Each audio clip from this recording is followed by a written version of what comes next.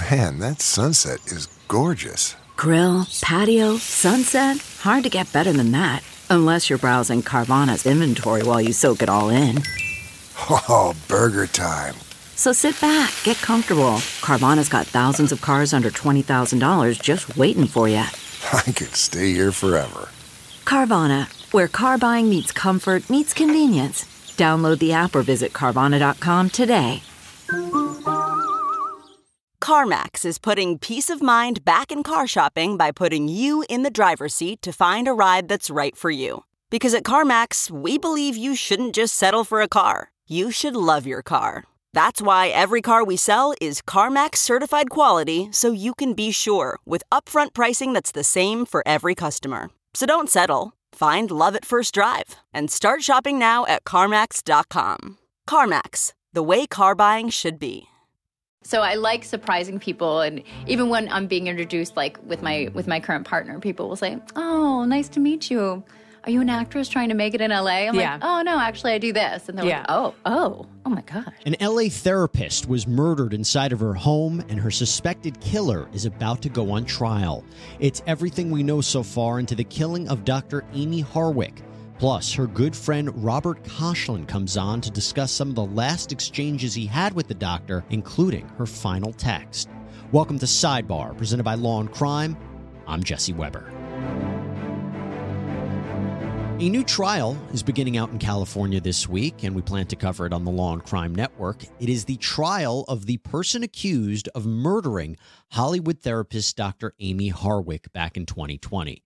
And in anticipation of this case, we want to do a review of everything we know so far. So Dr. Amie Harwick was a 38-year-old family relationship and sex therapist originally from Pennsylvania. And she was quite high profile out in Los Angeles. She was even engaged to comedian and Price is Right host Drew Carey at one point in time. Dr. Harwick appeared in magazines, podcasts, TV news programs. She was the author of the 2014 book, The New Sex Bible for Women, and she even had her own YouTube channel.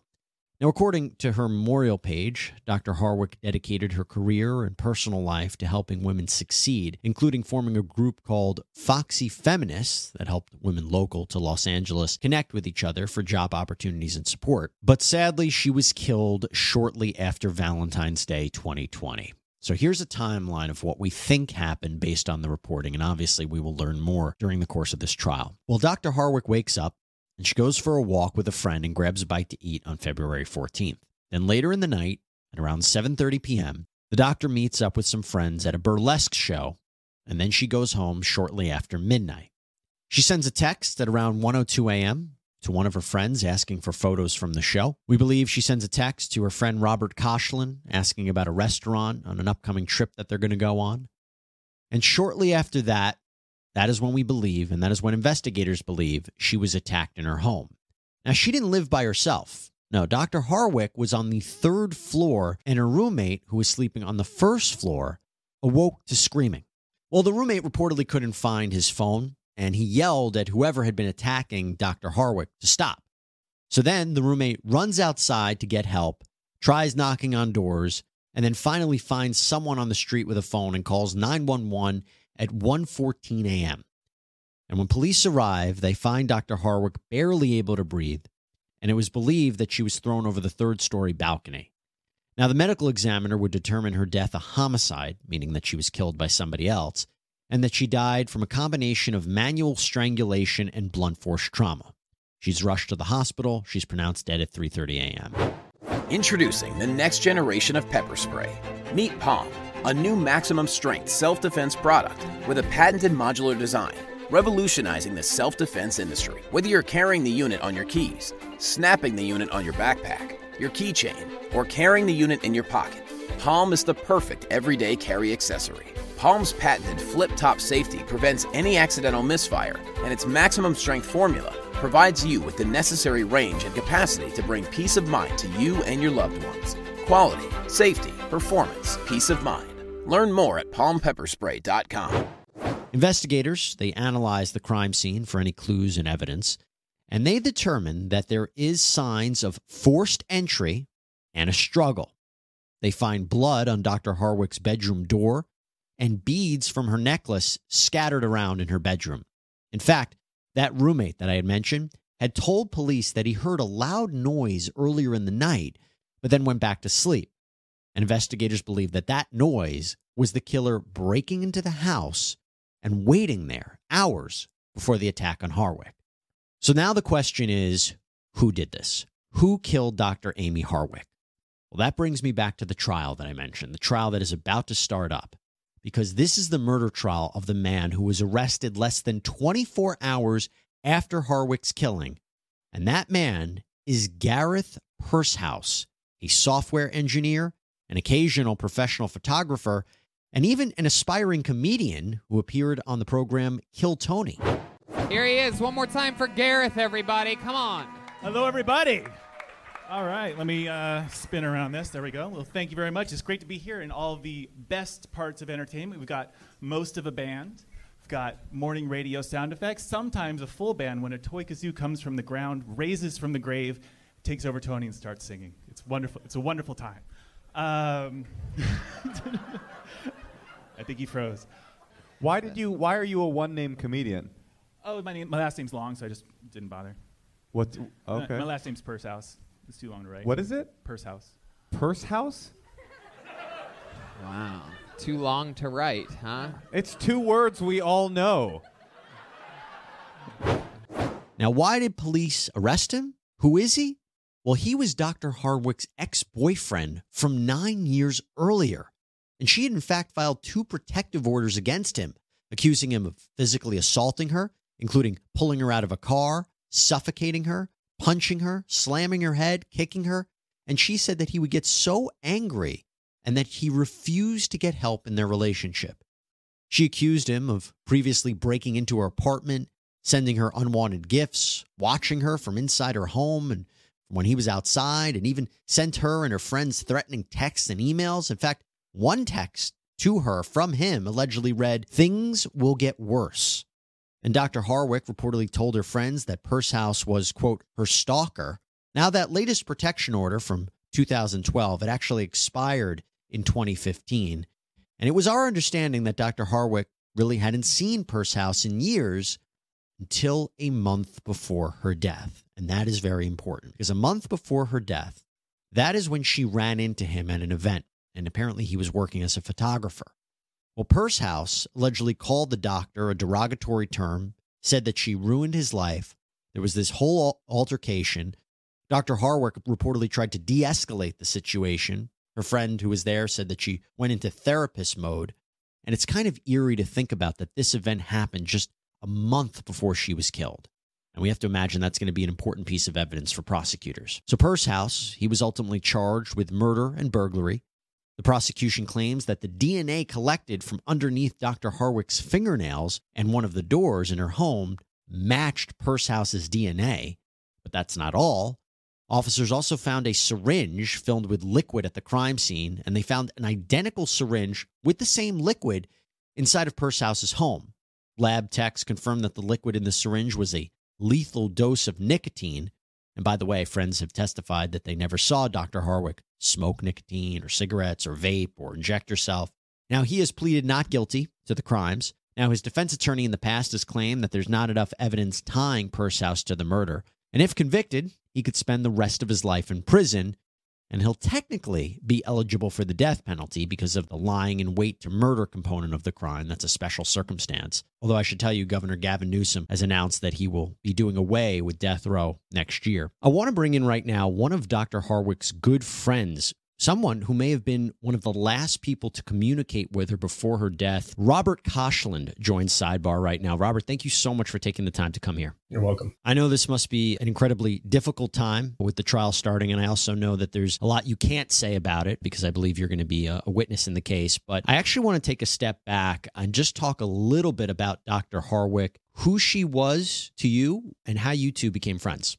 Amie Harwick was my closest friend, and we pretty much connected after doing a photo shoot. We met at a party, but we did this photo shoot, I want to say like 6 months to a year later. And at that photo shoot, we just found out we were just super like compatible in terms of like the way we thought about things, about our interests, the fact that we both literally worked at the same mall as teenagers, but at different time periods because I'm older than her.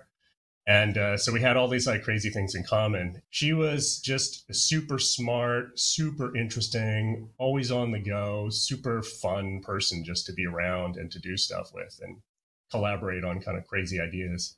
As I was researching and learning a little bit more about her, I heard from people who said that she would always ask a ton of questions, and she was really interested in knowing the person that she was speaking with and was so engaged, which, obviously as a therapist, that makes sense, but it also shows her as a person, how social she was and how much she was actually interested in people, right? Yeah, she was definitely, when she walked into a room, everybody was excited to see her because she was just such a cool person.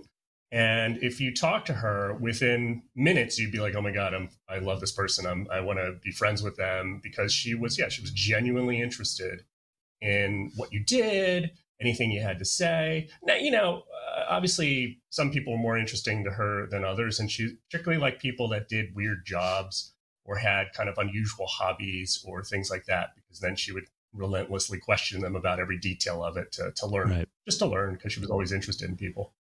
Do you remember the last time you saw her face to face? Yeah, I did. A couple of days before the murder, she and my ex-wife and I went to see a movie. We went to see a movie called The Lodge, which is like a horror movie, and in Hollywood. And I recall we went to the movie and then we had dinner afterwards, and I was thinking, we should take photos, because she loved to take photos. Every time we got together, she was like, let's take photos. But I didn't. She had rushed over, so I thought, well, she like as made up as she wants to be or whatever, even though she wouldn't have cared. So I thought about it while we were sitting there, and then I didn't take it. And then of course later I was like, we should have taken photos. But yeah, that was like Tuesday of that week was the last time I saw her in person. And when you found out what happened, I mean, after just seeing her, my understanding is you might have sent one of the last text messages to her before she died. What was your reaction when you found out the news? Yeah, I think, I had sent the text message sometime prior to that, but she responded just before. Well, I mean, I was pretty devastated, obviously. I was in the police station when I found out, the details. So yeah, it was, surreal, I guess. I think when something like this that's huge happens, you don't process it. You just are like, no, everything's fine. I don't, it's not, but like, you just don't, it's hard to comprehend. And I guess it's different for everybody. I mean, some people obviously, when they heard the news, really, freaked out. I was kind of a little stoic and definitely spaced out about it, and I think I am to this day, to be honest. Well, the conversation that you had with her, the text messages, what was it about, if you don't mind sharing? Yeah, we were messaging about going on a trip. So we had tickets to go to London and then to Edinburgh, Scotland. So I had messaged her about a restaurant that I wanted to go to that I thought she would like, called the Witchery in Edinburgh. And she responded, her last text to me was like, that looks cool, or something to that effect. Because I knew she'd like it. And so obviously we didn't go. It was going to be in April of 2020. And between the murder and the pandemic and everything, it didn't happen. So on New Year's Day of this year, I actually flew up to Edinburgh from London just to go to that restaurant because I felt like it was kind of like a pilgrimage. I needed to go do it. And it's a cool restaurant. So. Yeah. Yeah. And our understanding is, based on the timeline, that message might have been the last communication she had with someone before she was ultimately killed. Is that your understanding as well? Yeah, I believe it was a few minutes before. When it came out that Gareth Pursehouse was the person suspected and ultimately arrested, were you surprised? No. I was the person that suggested he was involved. So no, it didn't surprise me at all. Though obviously when it happened in the beginning, we had no idea. I just suggested him as a possible person, as she had expressed concern about him prior and had a run-in with him a few weeks prior. That run-in about a month before, when he was working an event as a photographer and there was an altercation between the two of them, was she scared about what happened, or was she more concerned about what happened? Worried about letting someone else pick out the perfect avocado for your perfect impress them on the third date guacamole? Well, good thing Instacart shoppers are as picky as you are. They find ripe avocados like it's their guac on the line. They are milk expiration date detectives. They bag eggs like the 12 precious pieces of cargo they are. So let Instacart shoppers overthink your groceries so that you can overthink what you'll wear on that third date. Download the Instacart app today to get free delivery on your first 3 orders, while supplies last. Minimum $10 per order. Additional terms apply. Okay, picture this. It's Friday afternoon when a thought hits you. I can spend another weekend doing the same old whatever, or I can hop into my all-new Hyundai Santa Fe and hit the road. With available H-Track all-wheel drive and 3-row seating, my whole family can head deep into the wild. Conquer the weekend in the all-new Hyundai Santa Fe. Visit HyundaiUSA.com or call 562-314-4603 for more details. Hyundai, there's joy in every journey. I mean, she was scared and concerned. So, she called me the day after, I believe, and kind of gave me all the details. And at that point, she's like, I'm going to start sharing my location. Or I think I suggested, let's share locations so that, I can see where you're at. And she's like, oh, that's a good idea. So we started sharing locations that day after. Yeah, she expressed a lot of concern and fear. I mean, she had always been concerned about him. And then after seeing him after so many years and the way he behaved, according to her, it really riled her up and made her very fearful. Did you ever meet him? No, never met him. And before that incident happened, about a month before, was she vocal about him in general, or was it that incident that kind of sparked her back in her life and a conversation about him? Or was she talking about him, I have this guy in my life, he stalks me, anything like that? She hadn't talked about him in a while, but she had previously talked about him years before, a couple times before. So over the years, yeah, he definitely came up, but it wasn't like she talked about him all the time. She wasn't really someone that dwelled in the past, but if she had kind of something weird happen or a concern that like he was like stalking her or whatever, periodically she would bring it up. So like I feel like in 2014 or 15 she had some concerns, and then later around 2018 or 19, she would periodically bring him up. So over the years, yeah. There's one thing I was hoping you can clarify. So I understand that the last protective order ended in 2015. After this incident happened, again, a month before she was killed, she had gone to the police, but it seems like they couldn't do anything. Are we understanding that correctly, that police kind of didn't give her a lot for her to work with, or no? No.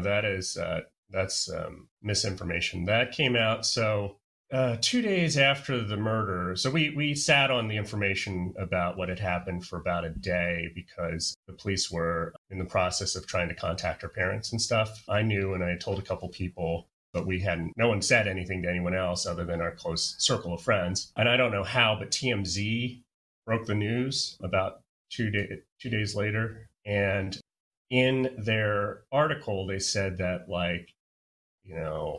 there was a protective order had just expired right beforehand, which was not true. So I think in their rush to get out that information, they, did not provide the correct information. And then what happened was people ran with it, and then it kind of became a whisper down the lane situation. So there was no protective order. She did not go to the police a second time. I'd asked her if she would consider upping her restraining order. And she didn't feel like what had happened would be at a level where it would be granted, because the bar for getting restraining orders is pretty high. And he didn't make any direct threats when she saw him, though he did act, unusual and in a disturbing way. She didn't think that it would make a difference, let alone, obviously, restraining order only works for people who have something to lose. And in this case, didn't seem to care what's going on. So what did he communicate to her, the best that you understand, about what happened at that event? Well, I wasn't there, so I only know what she said and what other people have said who were there. But he did recite, what she told me is he recited some verbatim text messages that they had exchanged, like when they broke up like 8 years prior.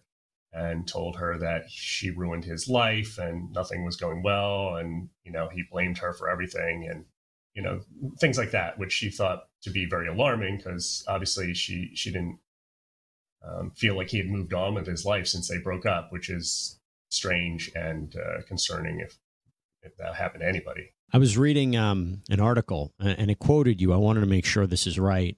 You had said that Dr. Harwick had said to you that if anything should ever happen to her, it would be Gareth who did it. Is that something she said to you? She told me that on that call when she was talking about running into him. And that's when I brought up the sharing of locations. So, yeah. It's chilling to think about. My understanding is you've started a fundraiser, a memorial in her name. Can you tell us a little bit more about that?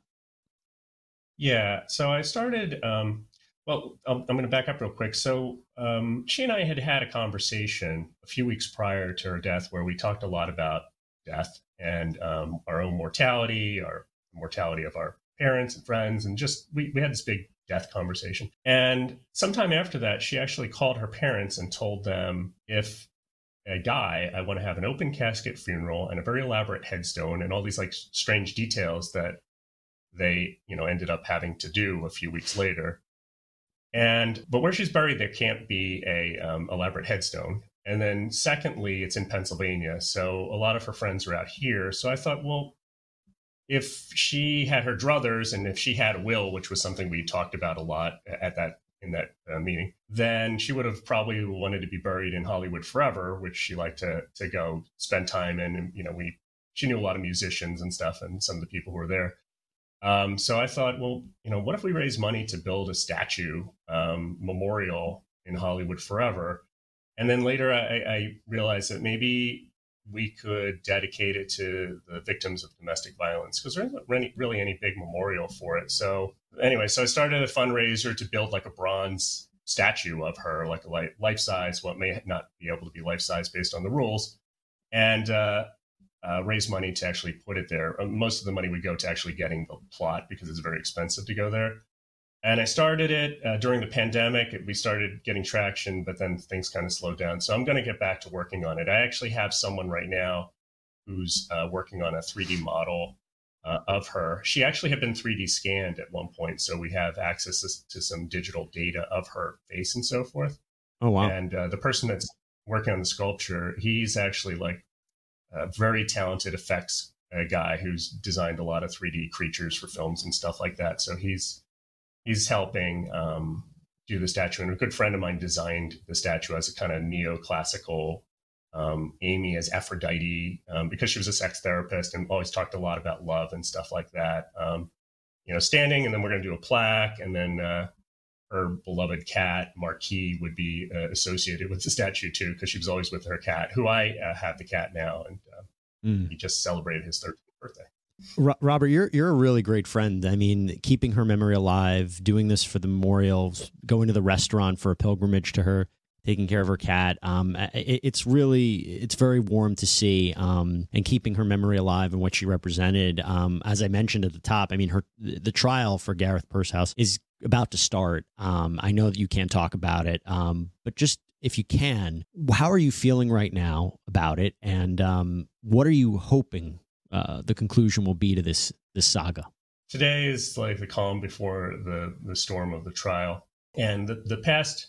I'll say one thing, that I've done a lot of things around Amie because I feel like it's a way for me to continue being her friend and to help, even though she's gone. And maybe it's a way for me to not deal with the fact that she's gone, so I can keep doing stuff around her like she's still around. But the trial, I've been talking to some people about it, and I describe it as, my metaphor for it is, it's like a very necessary painful surgery that you have to have, and you really want to be out the other side of it, and it has to be done, but you absolutely don't want to go through it, but you're going to. And I think once the trial starts, I'll be catatonic probably. I'll check out, and I feel like a lot of people will. I, as a witness, can't attend the trial, so I will not see or hear a lot of the stuff that they're going to go over, which I guess for me, in the end, just getting up and talking about what I know is going to be the easy part. The people that sit through the trial, her parents and her close friends and so forth, they're going to hear a lot more than they may want to hear, even though they feel like they'll need to hear it. And it's going to be really rough on everybody. Obviously, I hope he's convicted and put away for life. So I guess prior to the trial, though, he's just been in jail. So that's been fine by me. So, but now we'll kind of put an end to it. There's never closure, but at least we'll get that behind us, and that will hopefully be the last thing.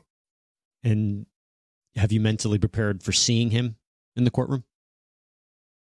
I have seen him in the courtroom during the preliminary hearing. So, yeah, that's fine. I don't really have any feelings one way or another about actually seeing him in person. Robert Koshland, thank you so much for taking the time, talking a little bit more about Dr. Amie Harwick. And we wish you and her family and her close friends the best of luck moving forward. I know this is not an easy time, but it is the next chapter in this saga. So thank you so much for taking the time, sir. You're welcome, and thank you too. And that's all we have for you here on Sidebar, everybody. Thank you so much for joining us. Please subscribe on Apple Podcasts, Spotify, YouTube, wherever you get your podcasts. I'm Jesse Weber. I'll speak to you next time.